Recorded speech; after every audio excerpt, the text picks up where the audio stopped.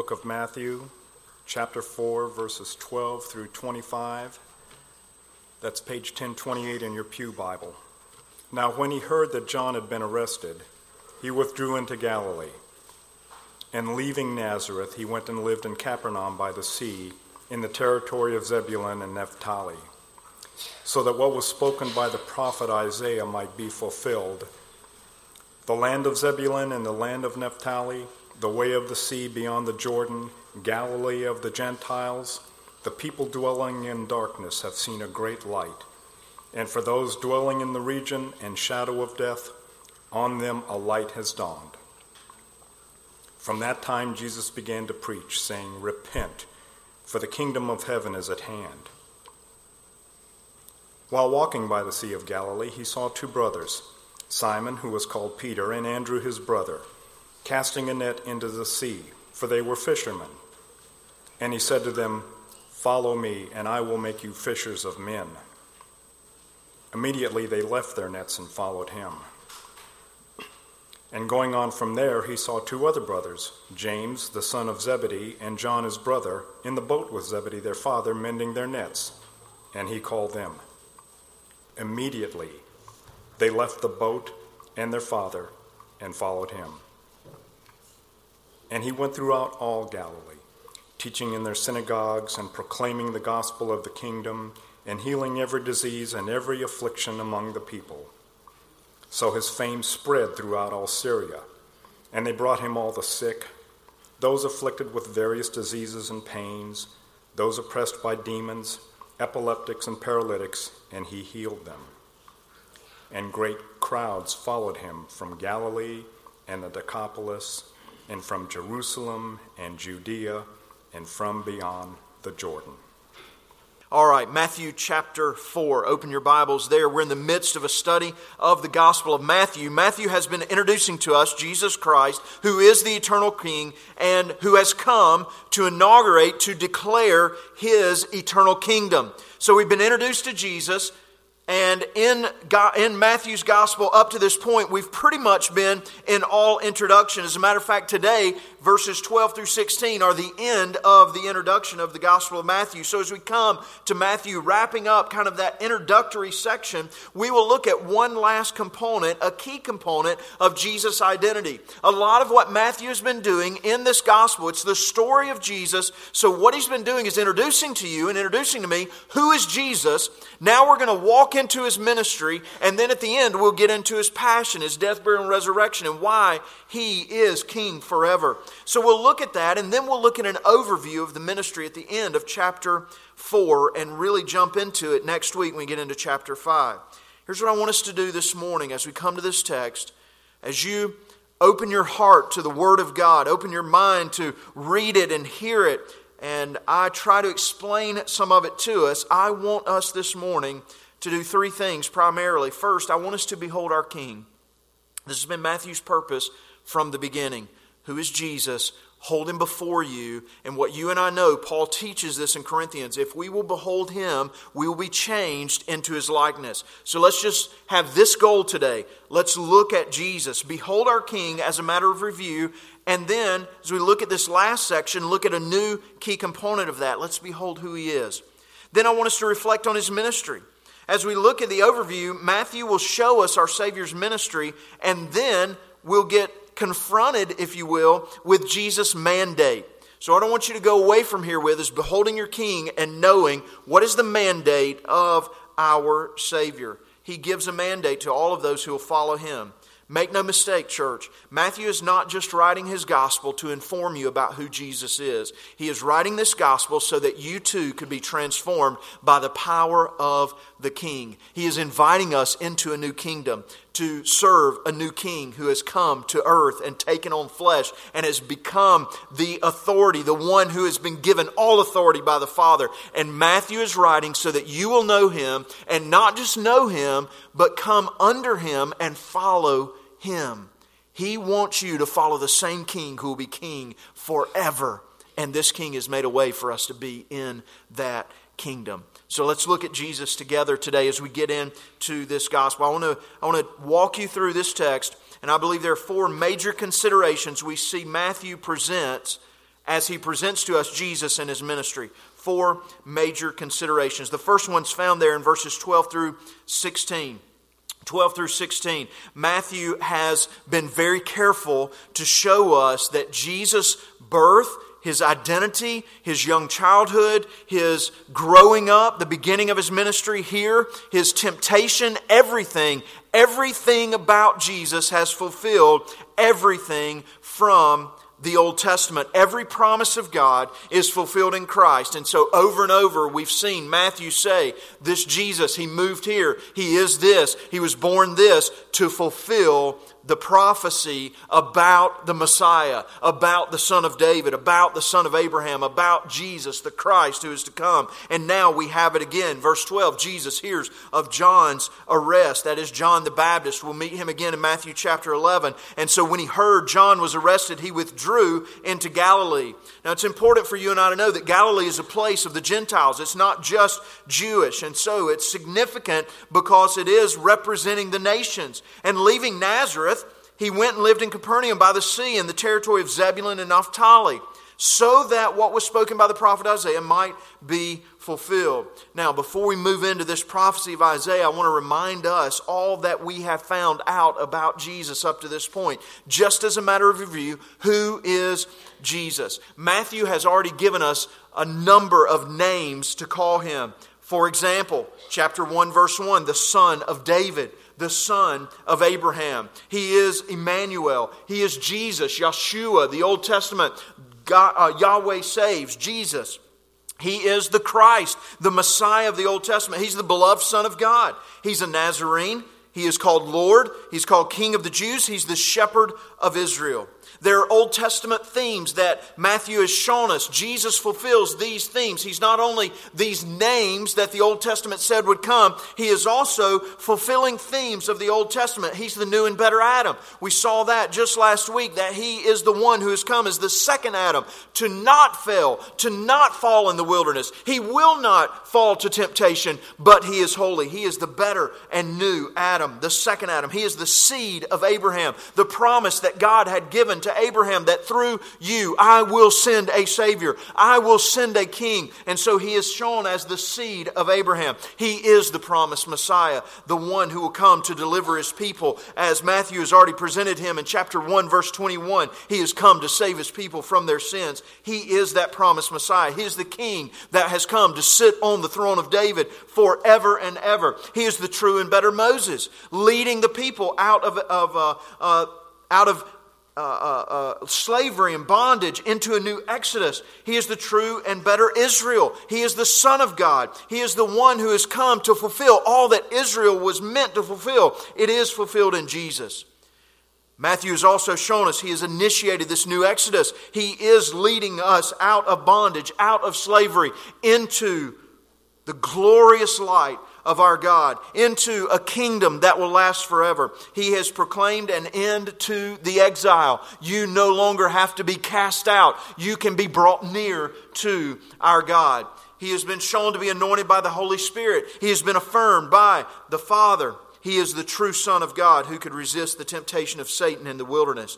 Now, at last, in chapter 4, verse 12, Matthew comes to the end of his introduction, and he's going to present Jesus as one more thing, because he has moved yet again to fulfill Scripture into Galilee, so that the prophecy of Isaiah could be fulfilled. We're quoting in verse 15, Isaiah chapter 9. He is the one who has gone to Galilee in a land that the Bible speaks of in Isaiah chapters 8 and 9, a land of darkness. A land of darkness. In Isaiah chapter 8, God warns the people through Isaiah that judgment is coming.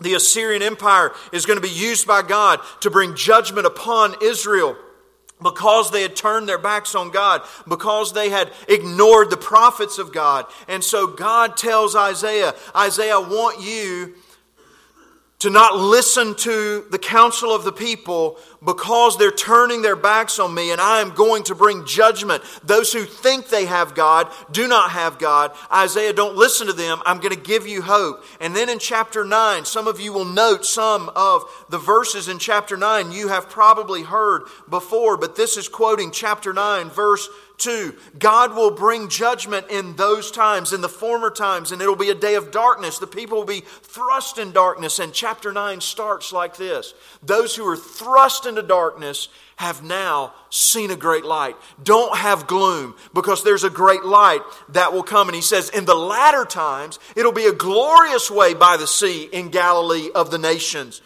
Why will it be a glorious time? Matthew's telling us, because Jesus withdraws from Nazareth and goes into Galilee. The light of God has dawned there. And so he says, the land of Zebulun and the land of Naphtali, right out of Isaiah chapter 9, verse 2, the way by the sea, beyond the Jordan, Galilee of the Gentiles. This is where Jesus has moved. The people dwelling in darkness, those who have been thrust into darkness because of God's judgment, they have seen a great light. For those dwelling in the region and the shadow of death, on them light has dawned.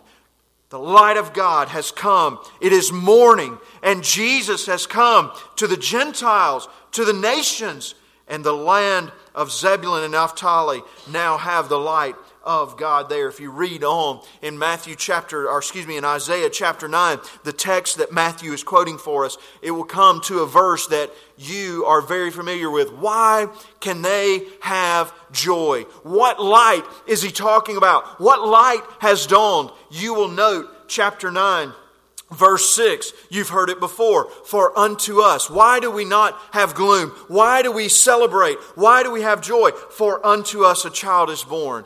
To us a son is given, and the government shall be upon his shoulders, and his name shall be called Wonderful Counselor, Mighty God, Everlasting Father, the Prince of Peace. This is the light that has come. It is the God who has promised to come down to be to his people. For unto us a son is born, a child is born, a son is given.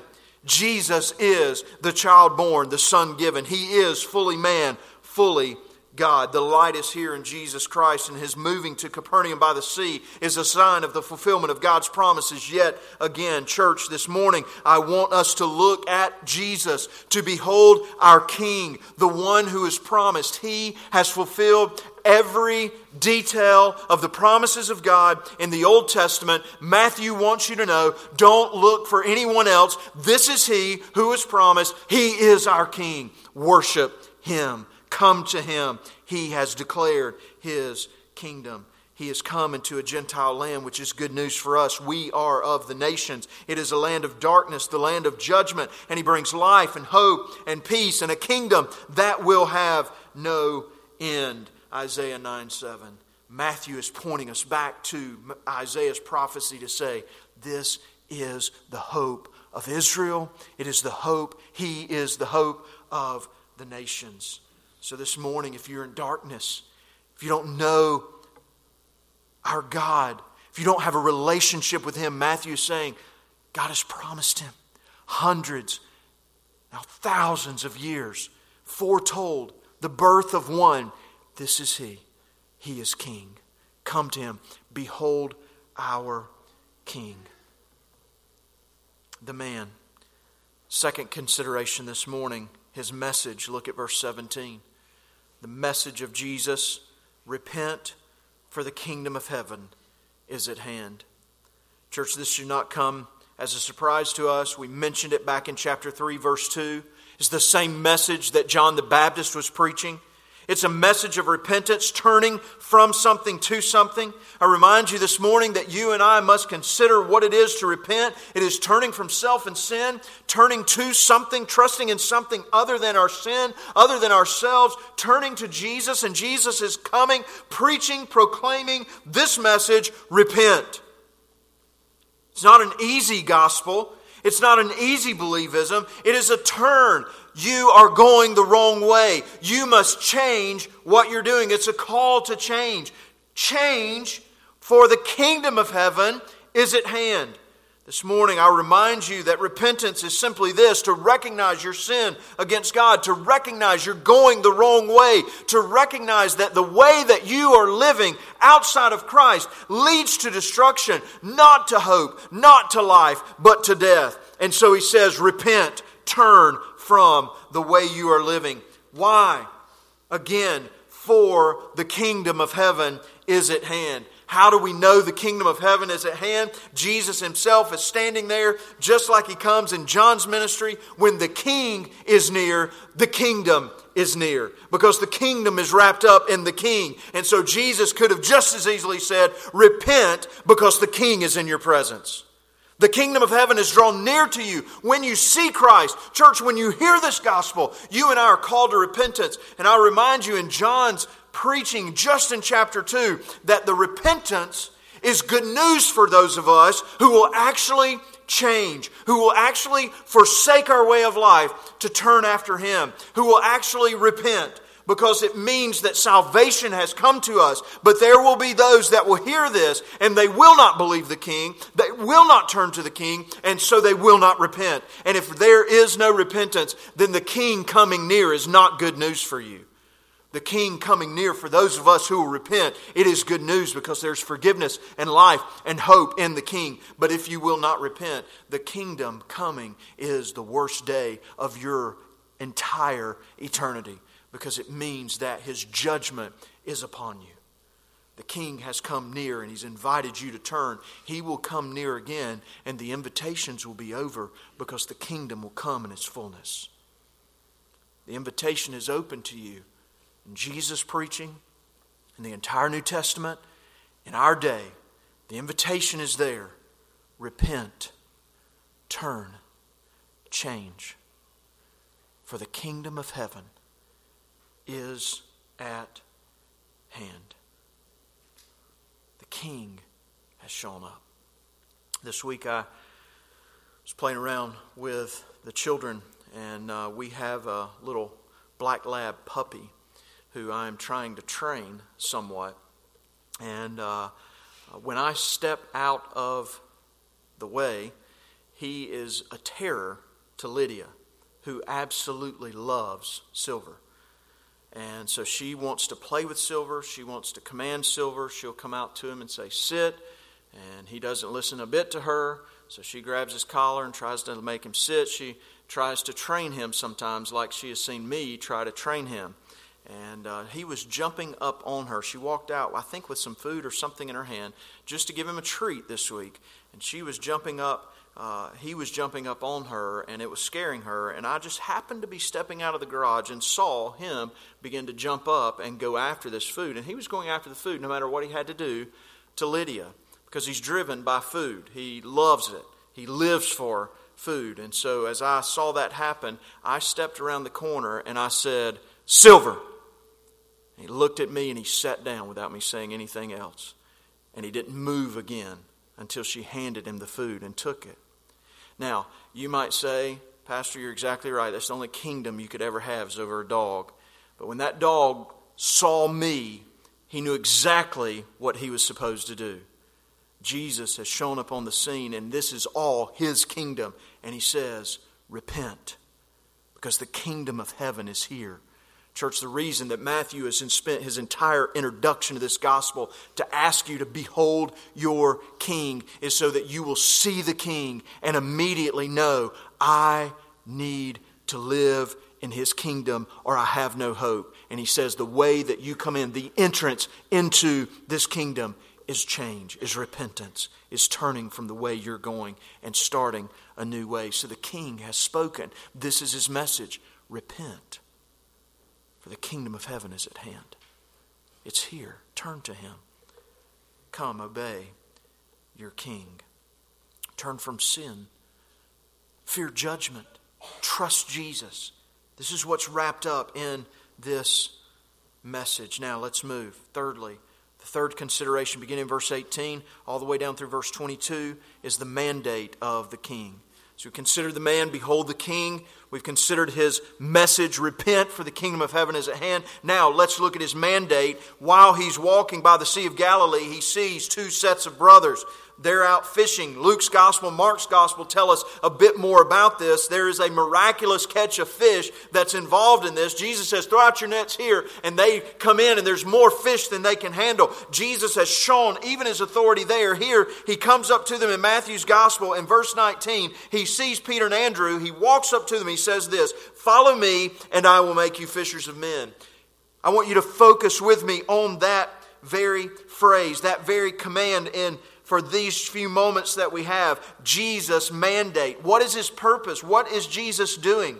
As He walks by the sea and says these two simple words, follow me. Follow me. Come after me. I want you to see His invitation to come to Him, to follow Him. Notice first that He could have gone to anyone on the shore, but He chose these two sets of brothers. The reason I bring that out is it's the opposite of the norm of Jesus' day. When there was a great teacher, when there was somebody who was doing great things, the common practice of the day was for you to find someone that you wanted to follow and go up to them and say, can I follow you? May I be one of your disciples? Is it possible for me to come up under you and to learn? That was the common practice, the acceptable way of doing this. Jesus, the teacher, doesn't wait for them to come to Him. He goes and He pursues them. Aren't you glad, church, just as an aside, not the point of this text, but just as an aside, that Jesus pursues us and says, follow me. Jesus came after you and He gives you the ears to hear the gospel and He invites you to Himself, just like He's done these men. He could have gone to anyone, but He turns upside down the common practice of the day, which is what the gospel does over and over and over and over again. And He comes to us and He says, follow me. Today, just like He pursued them. Some of you are sitting in this place and He's coming to you by the Spirit of God in this very place. And He's going to say to you, follow me. And you have a choice to make this day. Will you follow Jesus? Will you surrender all? Will you abandon all to follow after Him? That is His invitation. Secondly, I want you to notice that this invitation was a bit vague. Follow me. I would have wanted to know where. Jesus doesn't tell them where. He tells them what? I'm going to make you fishers of men. But He doesn't say, follow me, and in 3 years you're going to see me die. Follow me, and it's going to be the hardest 3 years of your life. Follow me, and one day, Andrew, you will be crucified. One day, Peter, you will be crucified. One day, John, you will be exiled. He says simply, follow me. Now, what's significant about that? I think it's significant that He doesn't say where, but I think it's more significant that He says, follow me. You see, the location is not what is important. The one you're following is what is important. Jesus has been presented to us in Matthew's gospel up to this point, and they no doubt heard something about this man. He is the King. He is the promised one. He's the Messiah. He's everything that we've said. What's important about this statement is the me. Who are you following? Jesus, the King, is asking you, will you follow me? Come after me. Church, this morning, I can't look at you and say, if you choose to follow Jesus, your life will be better. Your finances will be great. Your friends will love you and honor you and respect you. I can't say that your life will be a walk in the park. But I can tell you, if you give all and abandon everything for the King, you will never regret it. Because He's inviting you to follow the King who will be King forever. That's the invitation. He didn't tell them where, just who. It's an invitation to follow the King, and it doesn't matter where, because I'm with the King. Caleb and I are reading in The Lord of the Rings right now, The Return of the King. And there are two hobbits that are not the focus of the book, but both of them have now been sworn to follow after different kings. And it seems like while they've lost all their friends, they're all by themselves with these two different kings of Gondor and some other nation I can't remember right now. And they're doing this battle, and they're confident in the midst of battle because they're with the King and they want to stay with the King.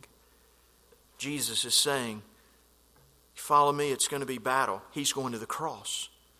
You're not going to be loved by everybody. As a matter of fact, He's going to tell them later, you're going to be hated by everybody. The world hates me, they're going to hate you. You're going to be persecuted because they persecuted me. But you're following the King. Who is what matters? He's worthy of following, church. If you walk out of here today and remember one thing from this passage, I want it to be this. Our King, the one that we've seen for weeks now, He is worth everything to follow. Stay close to Him. He's worth more than just your lip service to Him. To say, oh yeah, I honor Jesus. He's worth losing it all. He's worth your very life. He deserves more than just an hour or two on Sundays. He deserves every moment of your life. He's worthy of more than your admiration, my friend. He's worthy of abandonment of everything else. Will you follow the King? Thirdly, He informed them of His ability to change them. Here's His purpose. Follow me. I'm going to change what you're doing. He uses an analogy. Don't you love this about our Savior? He speaks in language that we understand. He says, you've been fishing, just like you caught this miraculous catch. Follow me. I'm going to change your profession. I'm going to make you fishers of men. There's a process. I'm going to transform you, and you're going to be like me. And from now on, you're going to fish for men.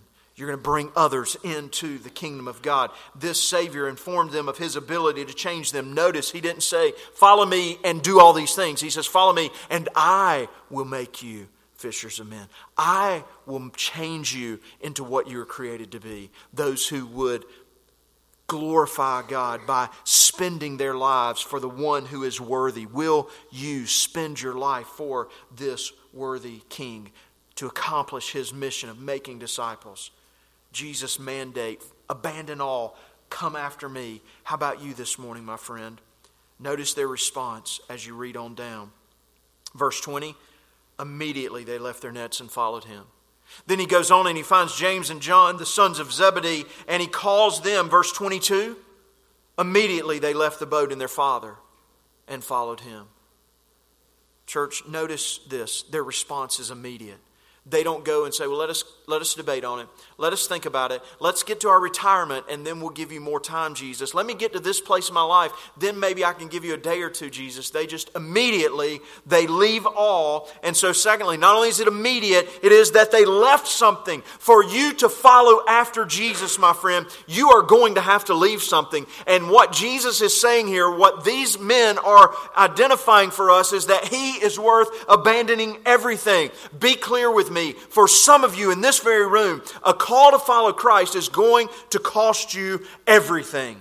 For some of you, it may not cost you as much as others. For some of you, you have to surrender things in your life right now in order to follow Christ. For all of us, we must hold our entire life before Him with open hands and say, Lord, it's yours. If you choose to leave it here and leave me as a steward of it, then I will steward it. But it is yours. I abandon everything. And Matthew's gospel is going to make it very clear to us that you must hold it with open hands. It is the King's. You must trust the King. If He is the King that we have been introduced to thus far, then you have no fears. You can give it all to Him, and you can hold anything that you own, anything that you have, any relationship, any possession, any position. You hold it with open hands before Him and say, I just want to come after you, my King. It is all yours. They left family, jobs, familiarity. They leave their place of living to go with Jesus. And it will cost them not only leaving these things, it will cost them their lives. My friend, it is time in your life to stop this easy believism Christianity, that you can just follow Jesus and add Him to everything else in your life. That is not the call of our Savior. It is a call to abandon all, to cast it away and say, Lord, I'm yours.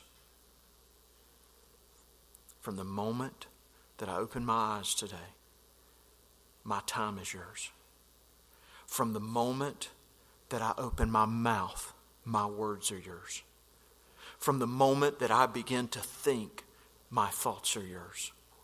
From the moment that I open my wallet, my money is yours. From the moment that I see and get out of my bed and look at my possessions are yours. They don't belong to me anymore. You're the King, and I give them to you. And for some of you, He's going to call you to leave some of that and follow after Him so that you can be fishers of men. For some of you, He will not. Peter, John, By the end of the Gospels, when you get to the end of John's Gospel, God is going to say, Peter, your end days are going to be rough. Peter says, what about John? Don't worry about John. You follow the King. What about all those people? Don't worry about them. You hold everything out. Give it to our Lord. It's a call to die. And there's a lot of believers, a lot of so-called Christians sitting in churches all over this world that are very willing to punch their check, pray their prayer, get their ticket to heaven, and when you die, you will be stark surprised to know that Jesus says, I never knew you. Listen to me, friend. Your eternity is at stake. Listen. The call of our Savior, His mandate, is not just to get a ticket to heaven, to escape hell. The call of our Savior is to love and adore the King so much that you abandon and die of everything else in your life. He may or may not take it from you. That's His call, not yours, not mine. Will you abandon everything for this King? Now, let me remind you, He's been presented to us as the King who is King forever. It doesn't matter what you give up on this earth. Forever, you are part of His kingdom. You are with the King. You are sons and daughters of our God. So, they left everything. And then finally it says they followed Him. What did they follow Him in? I'm out of time, so let me run this really quickly. Verse 22. Verse 22 begins this new section for us that will go through the end of chapter 9. It's a smaller section in this gospel. We're going to talk about Jesus' ministry, but in verse 23 is the introduction to Jesus' ministry. I want you to look at it with me because it's almost identical to its bookend, chapter 9, verse 35. So read chapter 4, verse 23, knowing that there are bookends of what we're fixing to look at. And He went throughout all Galilee, teaching in their synagogues, proclaiming the gospel of the kingdom, and healing every disease and affliction among the people. This is a summary of Jesus' ministry. Now, He's going to teach. In chapter 5, you're going to come to a part of the text. Chapters 5 through 7, He's going to teach. He's going to preach what you and I know as the Sermon on the Mount. We're going to consider that over the next couple of weeks. Beginning in chapter 8, we're going to see Him doing miracles and actually healing and doing His ministry. So there's teaching ministry, there's doing healing ministry. And we're going to see those mixed from chapters 5 through 9, and then again in 10 through 16, we're going to see this pattern of Jesus. What's He doing? Look at verse 22. He's teaching in their synagogues. He's preaching the gospel. He's healing every disease and affliction. This is the ministry of our Savior. This is what we follow Him to do. Church, I need an entire message right here. We're trying to get through the Gospel of Matthew in a shorter time, but listen to His threefold ministry that you're following Jesus into. You are meeting people right where they are. You're going to see Jesus